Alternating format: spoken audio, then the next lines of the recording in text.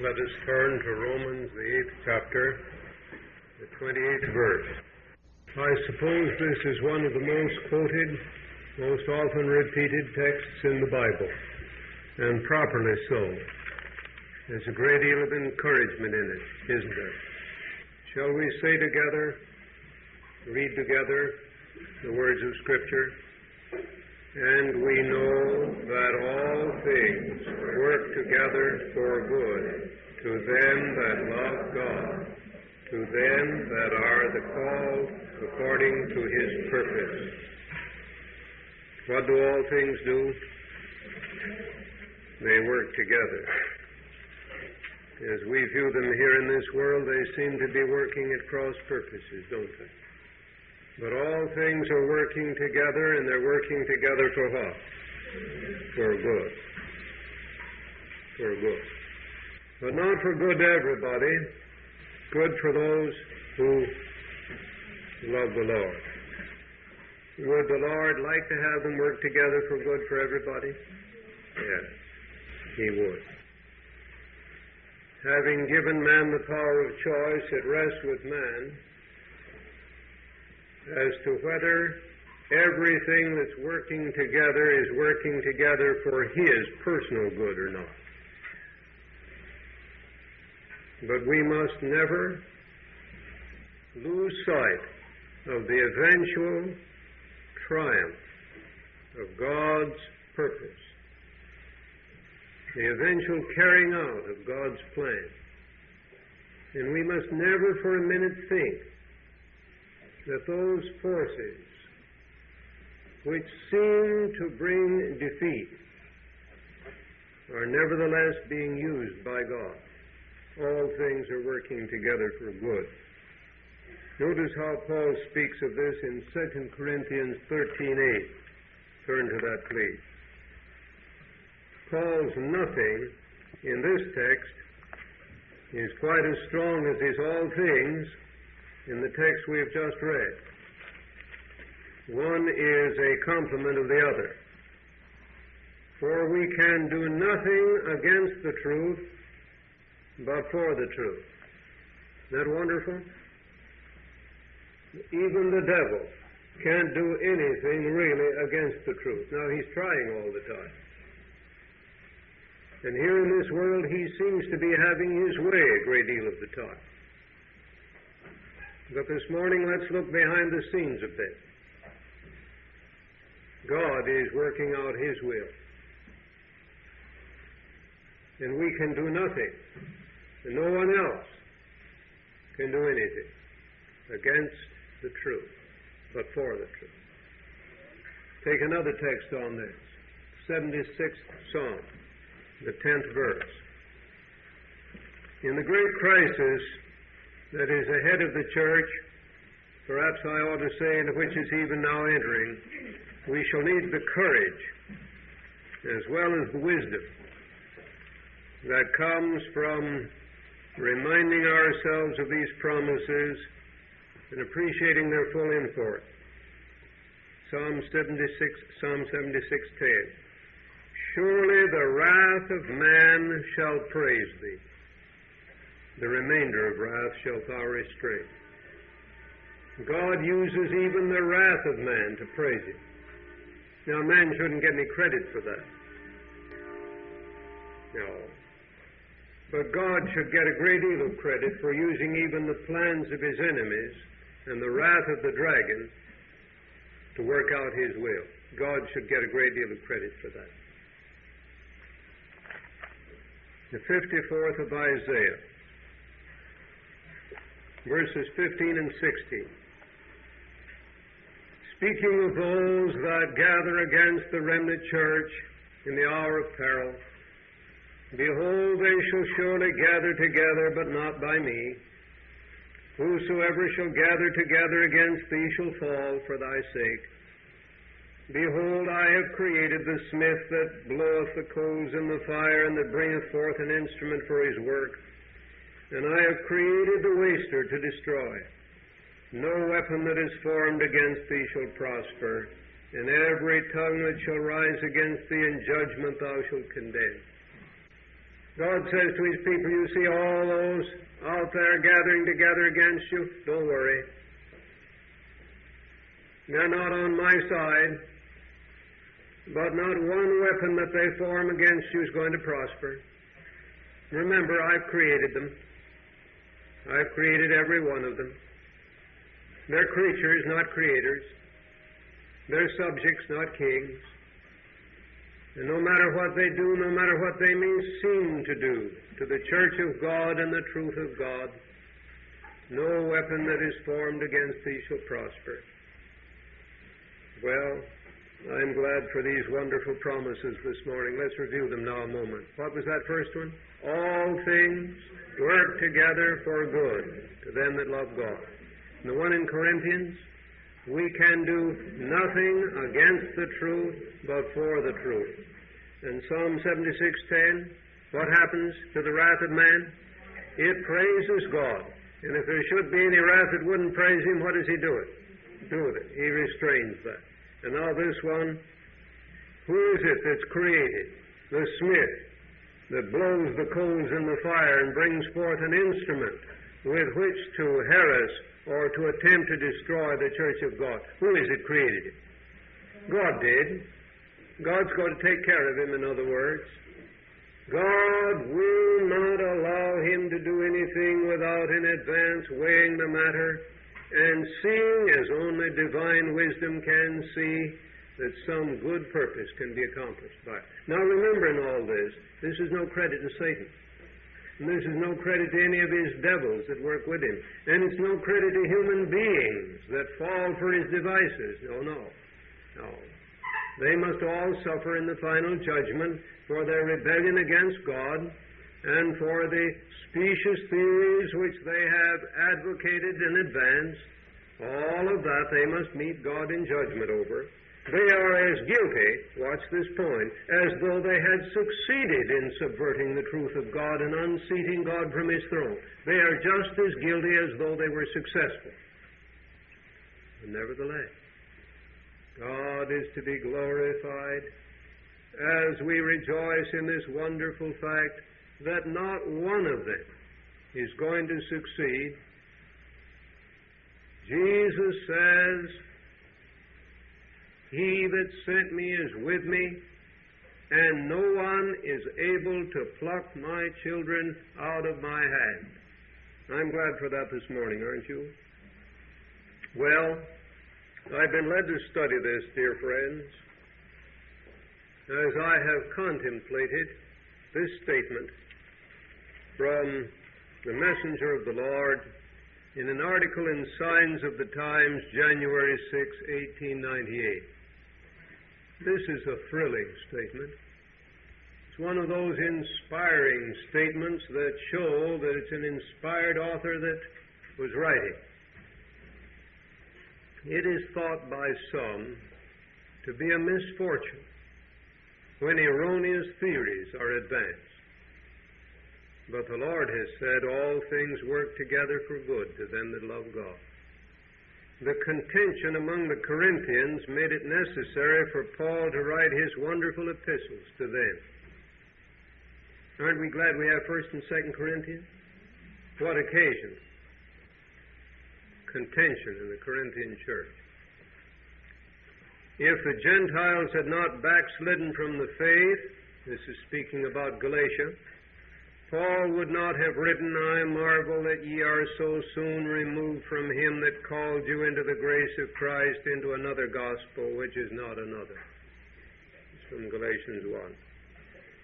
It was a misapplication of the Scriptures to prove falsehood and error true. Are we glad that we have the epistle to the Galatians? What caused it to be written? Oh, there was heresy there in Galatia. Paul was meeting it. If the Thessalonians had not misinterpreted the instruction they received, they would not have entertained the belief that the Lord was immediately to be revealed in the clouds of heaven, thus making it necessary for Paul to present the truth as it is in Jesus, leaving on record truth important for all time. Remember how in 1 Thessalonians, Paul, in writing vividly of the coming of Jesus, said, "Then we which are alive and remain shall be caught up together with them in the clouds." And the Thessalonians read that first letter, and they were just thrilled with the prospect that in just a little while Christ was going to come. And time went on. Some of their loved ones died. Some of them were inclined to be a bit discouraged.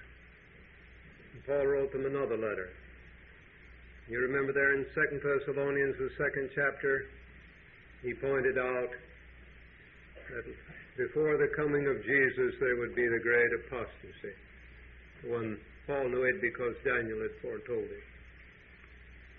So we see, friends, that 2 Thessalonians was given because of a misunderstanding. And 1 Thessalonians had been written because of some misunderstanding. Erroneous theories. And so, opposition against light and truth called from Christ a clearer definition of the truth. Every time that error is advanced, it will work for good to those who sincerely love God. For when the truth is shadowed by error, those whom the Lord has made His sentinels will make the truth sharper and clearer. They will search the Scriptures for evidence of their faith. The advancement of error is the call for God's servants to arouse and place the truth in bold relief. And so this morning, I want to study with you the ministry of heresies. The ministry of heresies. Why God allows erroneous theories to come to His church either from without or from within. Because the Scriptures clearly teach that both can happen, both do happen. Paul said, "Grievous wolves shall enter in among you, not sparing the flock. Also from your own selves shall men arise, speaking perverse things to draw away disciples after them." That's the 20th chapter of Acts. So, my question, why does God allow these things to happen?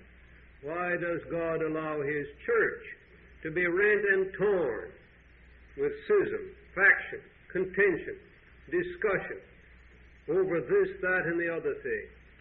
Why is the unity of the church threatened at times by these things?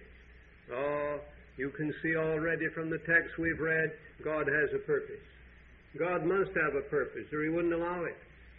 This morning, I want to bring to you 3 great purposes accomplished through the ministry of heresies.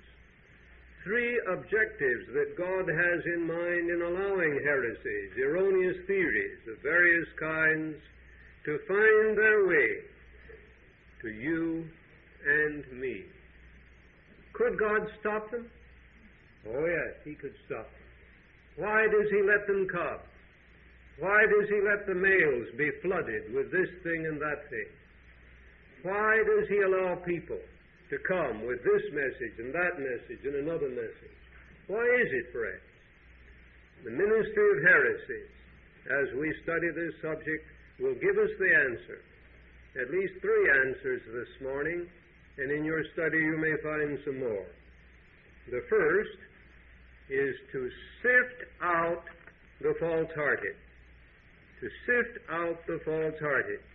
Let's turn to 1 John, the 2nd chapter, and we will read what the Scripture says on this. 1 John 2, verses 18 and 19. Little children, it is the last time. The American Revised says the last hour. Little children, it is the last hour. And as ye have heard that Antichrist shall come, even now are there many Antichrists, whereby we know that it is the last hour. They went out from us but they were not of us. For if they had been of us, they would no doubt have continued with us. But they went out that they might be made manifest, that they were not all of us. There you have it. What happened? They went out. Why? That it might be manifest. What does manifest mean here? Clear, revealed. Notice how it's put by the servant of the Lord in volume 5, page 707.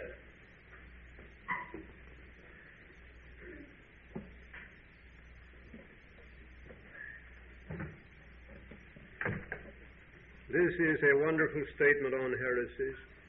God will arouse his people. If other means fail, heresies will come in among them, which will sift them, separating the chaff from the wheat. What do the heresies do? They sift the church. What happens to the chaff? It's separated from the wheat.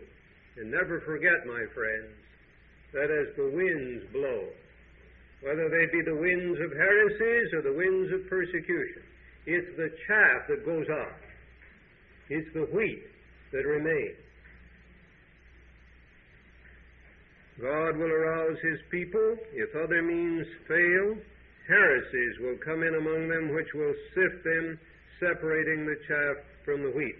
Now that, as the servant of the Lord says in Selected Messages, is a terrible ordeal. It's an ordeal. And oh, how sad we are as we see the sifting going on. And yet, as Ellen White said long ago, as an early sifting took place back in the 1850s, she wrote, "The sieve is moving, but we will not say, stay thy hand, O God." The church must be sifted and purified. And one of the agencies that God allows, that in the sense in which we're studying this morning, God uses, one of the agencies is heresies. Heresies have their ministry to act as a pruning knife in the hand of God to separate from the living vine the dead branches, to blow the chaff from the threshing floor of the church, that the wheat may remain. God will arouse his people. If other means fail, heresies will come in among them, which will sift them, separating the chaff from the wheat. And remember, my brother, do not fool yourself. If there is a false-hearted one, something will come along that will get you. A number of years ago, I was visiting in Florida, and a friend who had an orange grove took me over to the packing sheds where all those great truckloads of oranges come in. And he took me through the place where they were sorting the oranges, grading them according to size. It was quite interesting to watch. They had, as they passed over a certain place, there were little holes, and the tiniest oranges, they dropped through those holes. And presently, as the oranges went along on this belt, there was another place, and the holes were a little larger there, and the little larger oranges, they went through there, and so on. And I want to tell you something, dear friends. Just because you're not fooled with one heresy, be careful how you pat yourself on the back.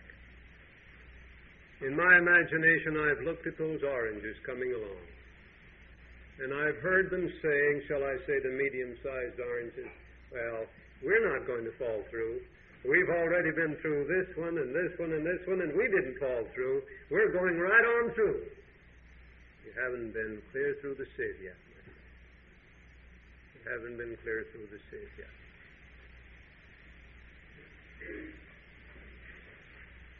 God will arouse his people. If other means fail, heresies will come in among them, which will sift them, separating the chaff from the wheat. I say to you, friends, our only safeguard against being sifted out by some heresy is to be sure that we are anchored in Jesus and His truth, and that we love God and His church more than we love ourselves and our own opinions.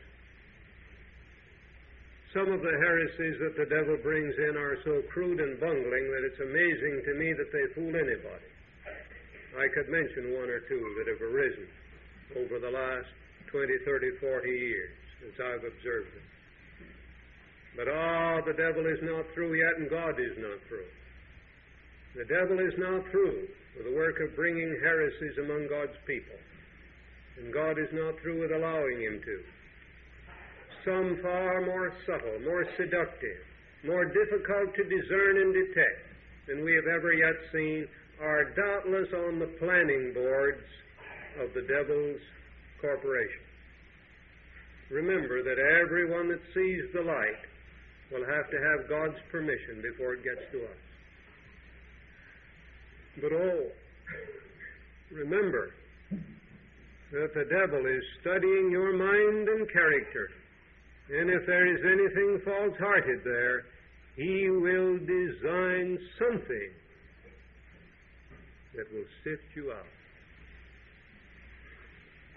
Now, let's turn over to 2 Kings, where I want to study with you another purpose of the ministry of heresies.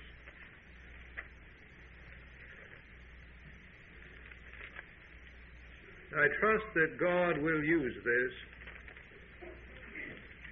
to bless some hearts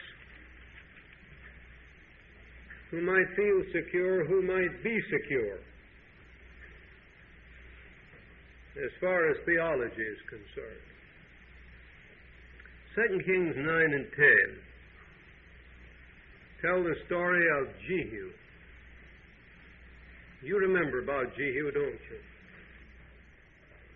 He was the king that was raised up by the Lord to deal with the apostasy of Ahab and Jezebel. You remember that Ahab, led by Jezebel, had led all Israel into Baal worship. I say all Israel, not quite all. There was a remnant, 7,000 had never bowed the knee to Baal. But Elijah's message had aroused some in Israel, and finally, the great decision day had come at Mount Carmel. The falsehood of Baal worship had been exposed. The prophets of Baal were slain. But Elijah failed in the crisis hour that night, in the hour of discouragement, and fled for his life because of the threat of Jezebel. You remember when God, after a period of weeks, was finally able to get his ear. He sent him back from the cave at Horeb to carry on the work of reformation that had begun in that wonderful event at Carmel. You remember all that story. Now hold this in 2 Kings 9 and 10. But turn back to 1 Kings 19, verses 15 and 16 and 17, and you'll find that at the time that God gave Elijah his commission, his recommission, shall we say, he told him to anoint 3 people as he went back. One was Hazael to be king of Syria. We know he was a great persecutor of and opposer of God's people. And then here was Jehu, the son of Nimshi, who was to be anointed to be king over Israel, and Elisha, the son of Shaphat, to be prophet in Elijah's room. Well, it's not difficult to see why God would call for Elisha, but we wonder perhaps at God's calling Elijah to anoint Hazael and to anoint Jehu. I shall not study either Elisha or Hazael with you this morning. It's an interesting study, these 3 characters. But I would like to have you note just in passing this character of Jehu. My point is, according to 1 Kings 19, he was anointed by the prophet of God. God himself arranged for Jehu to be king of Israel. What for? To meet the apostasy of Baal worship. To meet that apostasy of Baal worship. For although the prophets of Baal had been slain by Elijah, Jezebel didn't stop her work merely because of that. She arose in her fury, and so we find that all through the lifetime of Ahab and his sons, that Baal worship continued. And so finally, Jehu was raised up to destroy the dynasty of Ahab and to root out Baal worship in Israel. Now, he did it. You can read about it here in 2 Kings 9 and 10. He did it with a vengeance. His sword just went right and left as he cut off the worshippers of Baal. There's 2 or 3 texts that I'd like to have you notice as we get this picture of Jehu, and then I want to read you some inspired comments on Jehu. 2 Kings, the 9th chapter, and the 20th verse. The king of Israel, seeing in the distance a chariot coming, had sent out a messenger to find out who it was. And as the watchman watched, he gave this answer to the king. And the watchman told, saying, He came even unto them, and cometh not again. And the driving is like the driving of Jehu, the son of Nimshi, for he driveth furiously. In other words, Jehu was a driver. And he has descendants today, my friend.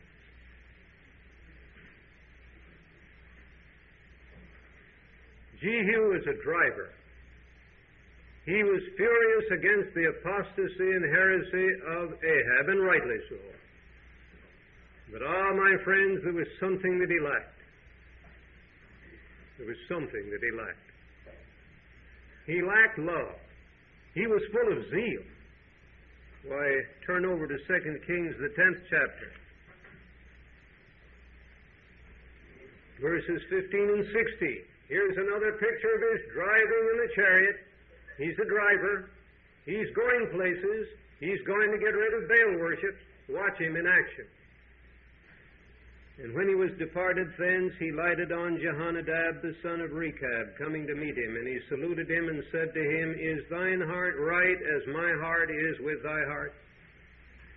And Jehonadab answered, It is. If it be, give me thine hand. And he gave him his hand, and he took him up to him into the chariot. And he said, Come with me. This is Jehu talking. Come with me and see my zeal for the Lord. So they made him ride in his chariot. And when he came to Samaria, he slew all that remained unto Ahab in Samaria till he had destroyed him, according to the saying of the Lord which he spake to Elijah. Was he doing God's work? Yes, he was. Was he doing it in God's way? No. And yet God was using him. Don't forget that. Baal worship needed to be rooted out. And Jehu was the man for the job, but I don't expect to see Jehu in heaven, friend. Now, why am I reading this morning? I'll tell you why, friend. I'm reading it because I read something here in the book Testimonies to Ministers. Testimonies to Ministers, page 333. All who are longing for some engagement that will represent Jehu riding furiously will have opportunity enough to distinguish. Now let me read a comment, another inspired comment. This is from the Ellen G. White Statements in the closing pages of the commentary. This is Book 2 of the commentary, page 1038. Men are slow to learn the lesson that the Spirit manifested by Jehu will never bind hearts together. It is not safe for us to bind our interests with a Jehu religion, for this will result in bringing sadness of heart upon God's true workers. God has not given to any of his servants the work of punishing those who will not heed his warnings and reproofs. When the Holy Spirit is abiding in the heart, it will lead the human agent to see his own defects of character, to pity the weakness of others, to forgive as he wishes to be forgiven. And so this morning I would echo the words of Testimonies to Ministers, page 501. Let not men yield to the burning desire to become great leaders, or to the desire independently to devise and lay plans for themselves and for the work of God. Yes, part of the ministry of heresies is to give opportunity for Jehu to manifest himself. But because we see those in the church rising up militantly to defend the truth, to get out their swords, to ride in the chariot zealously, is no evidence, friend, that they will be with God's people at the finish. Note the warning in volume 6, page 401. As trials thicken around us, both separation and unity will be seen in our ranks. Some who are now ready to take up weapons of warfare will in times of real peril make it manifest that they have not built upon the solid rock. They will yield to temptation. Those who have had great light and precious privileges but have not improved them will under one pretext or another go out from us. There's more than one way to get out, friends. More than one way to get out. We can get out the way Ahab got out. We can get out the way Jehu got out. God keep us from either path of peril. What do you say? But remember, God was using them all. God was using them all. So while part of the ministry of heresies is to sift the church, blow out the false-hearted, part of the ministry of heresies is to give Jehu an opportunity to manifest himself, to show the spirit that is in his heart, to ride in the chariot furiously, to drive against apostasy, and to give all who like that sort of approach an opportunity to ride in the chariot with him. Now there's a third ministry of heresies. Let's turn to Acts, the 17th chapter and the 11th verse. Oh, I wish that every one of us here this morning might be among those for whom the ministry of heresies accomplishes this third purpose. That is to lead us to study the Word of God. Concerning those in Berea, it says, these were more noble than those in Thessalonica, in that they received the Word with all readiness of mind and searched the Scriptures daily, whether those things were so. In volume 5, page 707, I read,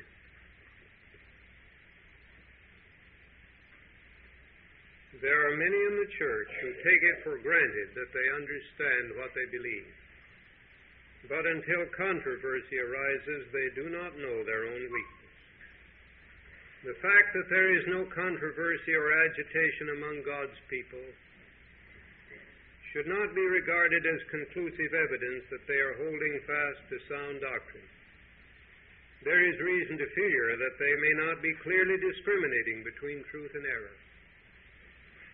When no new questions are started by investigation of the Scriptures, when no difference of opinion arises which will set men to searching the Bible for themselves to make sure that they have the faith, there will be many now as in ancient times who will hold to tradition and worship they know not what. So you see, one of the reasons that God allows erroneous theories, heresies, of various kinds to come in, is to lead us to go to the Word of God and study for ourselves what God has said. Is that right? And if heresy accomplishes that, has not some good been accomplished? If erroneous theories lead us to get out the books, the Bible and the spirit of prophecy, and dig into the inspired counsels, cannot we say truly the wrath of man praises God? That's right. You know, we need more than a superficial knowledge of the Bible. Satan is adept at quoting Scripture. When he went to Jesus in the wilderness of temptation, and with the first temptation he met an answer from Christ, from the Word, Satan said, well, I can do that too. And so with his second temptation, he brought it from the Scripture. Do you remember? That's right. So mark the point, merely because a man quotes Scripture doesn't mean he's teaching truth. Merely because he gets out leaflets and mimeograph material that is liberally sprinkled, perhaps made up entirely of quotations from the spirit of prophecy, that doesn't mean that he's an angel of light, my friend. Oh, no. May I say to you, and this may be the most important thing in my sermon for some heart here this morning, the thing we need to study is the original sources, the Bible and the spirit of prophecy. I want to repeat that. The thing we need to study is the original sources, the Bible and the spirit of prophecy. Note this statement in Volume 8, page 298. Perilous times are before us. The enemy is on our track. We must be wide awake on our guard against him. We must follow the directions given through the spirit of prophecy. We must love and obey the truth for this time. This will save us from accepting strong delusions. God has spoken to us through His Word.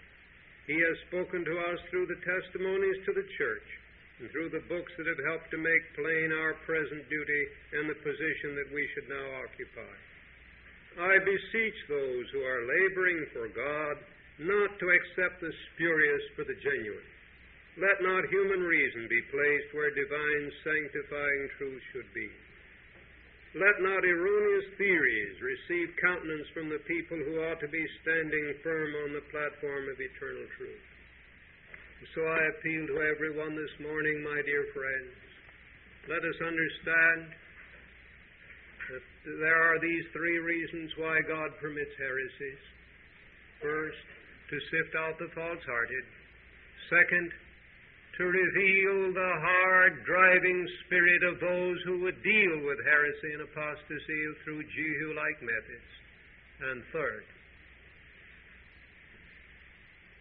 that the true-hearted may go to the Word of God and the testimonies and study as never before the original sources to know what God says as He said it, not as twisted and reassembled and put together in human documents, but to get truth in its setting, my friends.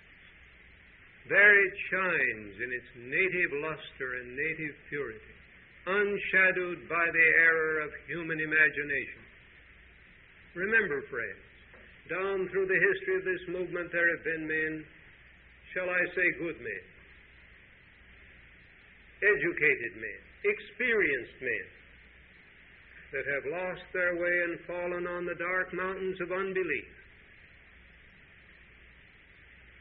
because the enemy succeeded in leading them away from truth even while they thought they were pursuing truth with all their hearts. We need God. We need the help of our brethren. We need the Holy Spirit. We need to dig deep into the written Word and the inspired commentary of the Spirit of Prophecy. In Volume 5, page 273,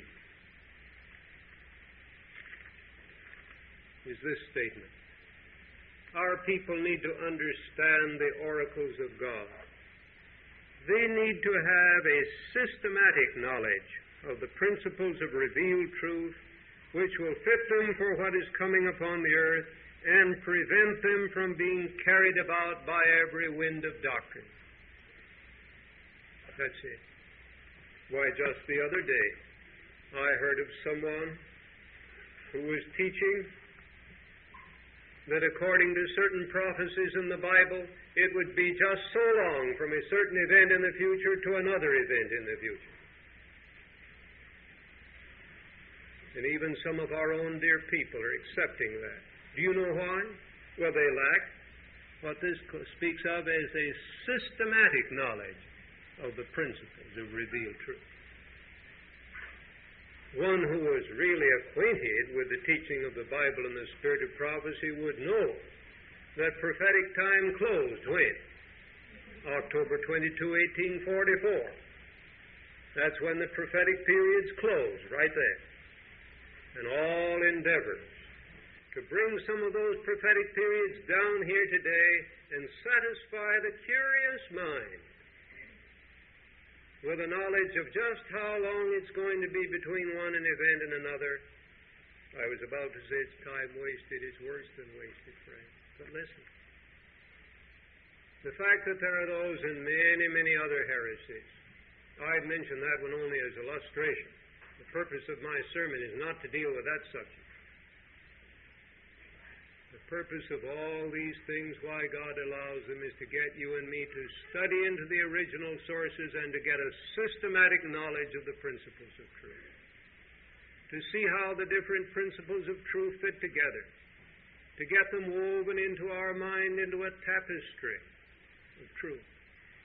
To get them built in our minds into a solid temple of truth. To have on every piece of the armor, for we shall need it in the battle in which we're now engaged. We are dwelling in a grand and awful time, in an age on ages telling. To be living is sublime. Oh, friends, that God may solemnize our hearts, that we may not be so wise in our own conceits, so sure in our own opinions or in the opinions of others, that we fail as little children to get down on our knees and say, Dear Lord, there's much I don't know, but I want to know you and your way, and I want to be kept from the delusions of the enemy. We shall need to pray that prayer, my friend, again and again. We shall need to intercede with God. We shall need to know, for we are in the time and entering into it more and more when, as Volume 5, page 80 says, every wind of doctrine will be blowing. Every wind of doctrine. How sweet it will be to be hidden in the cleft of the rock with Jesus. Remember that He gave His life, that He might redeem us from all iniquity and purify unto Himself a peculiar people, zealous of good works, understanding His truth, living it out. Shall we bow our heads? Precious Lord, seal to our hearts the truths we have read from Thy holy word this morning. Rightly interpret them to our souls, we pray. Forbid that the enemy of souls should twist and pervert and distort that which we have presented. Oh, grant that in humility we shall sense our need of the divine Spirit, sense our need of the counsel of our brethren, sense our need of all that God can do for us to keep us from the devices of the enemy and to prepare us for the coming crisis. We ask it in Jesus' name. Amen. Now, I'm not going to open the meeting for general testimonies, but I would like to open the meeting at this time for an expression from anyone that feels that God has spoken to your heart in a special way this morning. You would like to praise Him for it, and you would like to express that which God has impressed your heart with. I'll tell you in the sermon.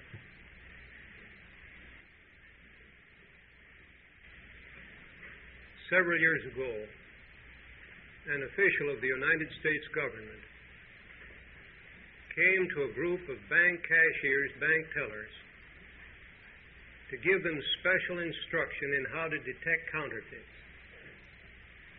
He spent a number of days with them. Day after day, their study was how to detect counterfeit money. How to detect counterfeit money. You might be interested to know how many pieces of counterfeit money they looked at during those days. Not one. Will you say that's strange? How could they learn how to detect counterfeit money and never look at any? Ah, you see the point, don't you? What were they studying? The genuine, the genuine, the genuine. And that's why I've sought to emphasize in this study this morning, my dear friends, oh, that God might help me to make it clear to your soul, for my heart is burdened over it. If you and I are going to be saved from the many erroneous theories that are floating around and that will continue to come in increasing number, I say to you, we will never find our safety in going into those theories and studying them and studying them and studying them. As sure as we do, somewhere we'll be deceived. The answer is in studying the original sources, filling our minds with the Bible and the spirit of prophecy. And the better we know the genuine, the more surely will we detect the counterfeit if and when we meet it and need to answer.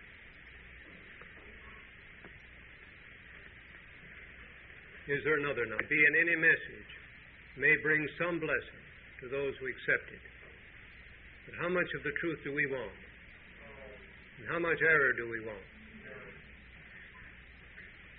Who else now has something you'd like to say? Spirit of the living God, fall afresh on me. Spirit of the living God, fall afresh on me.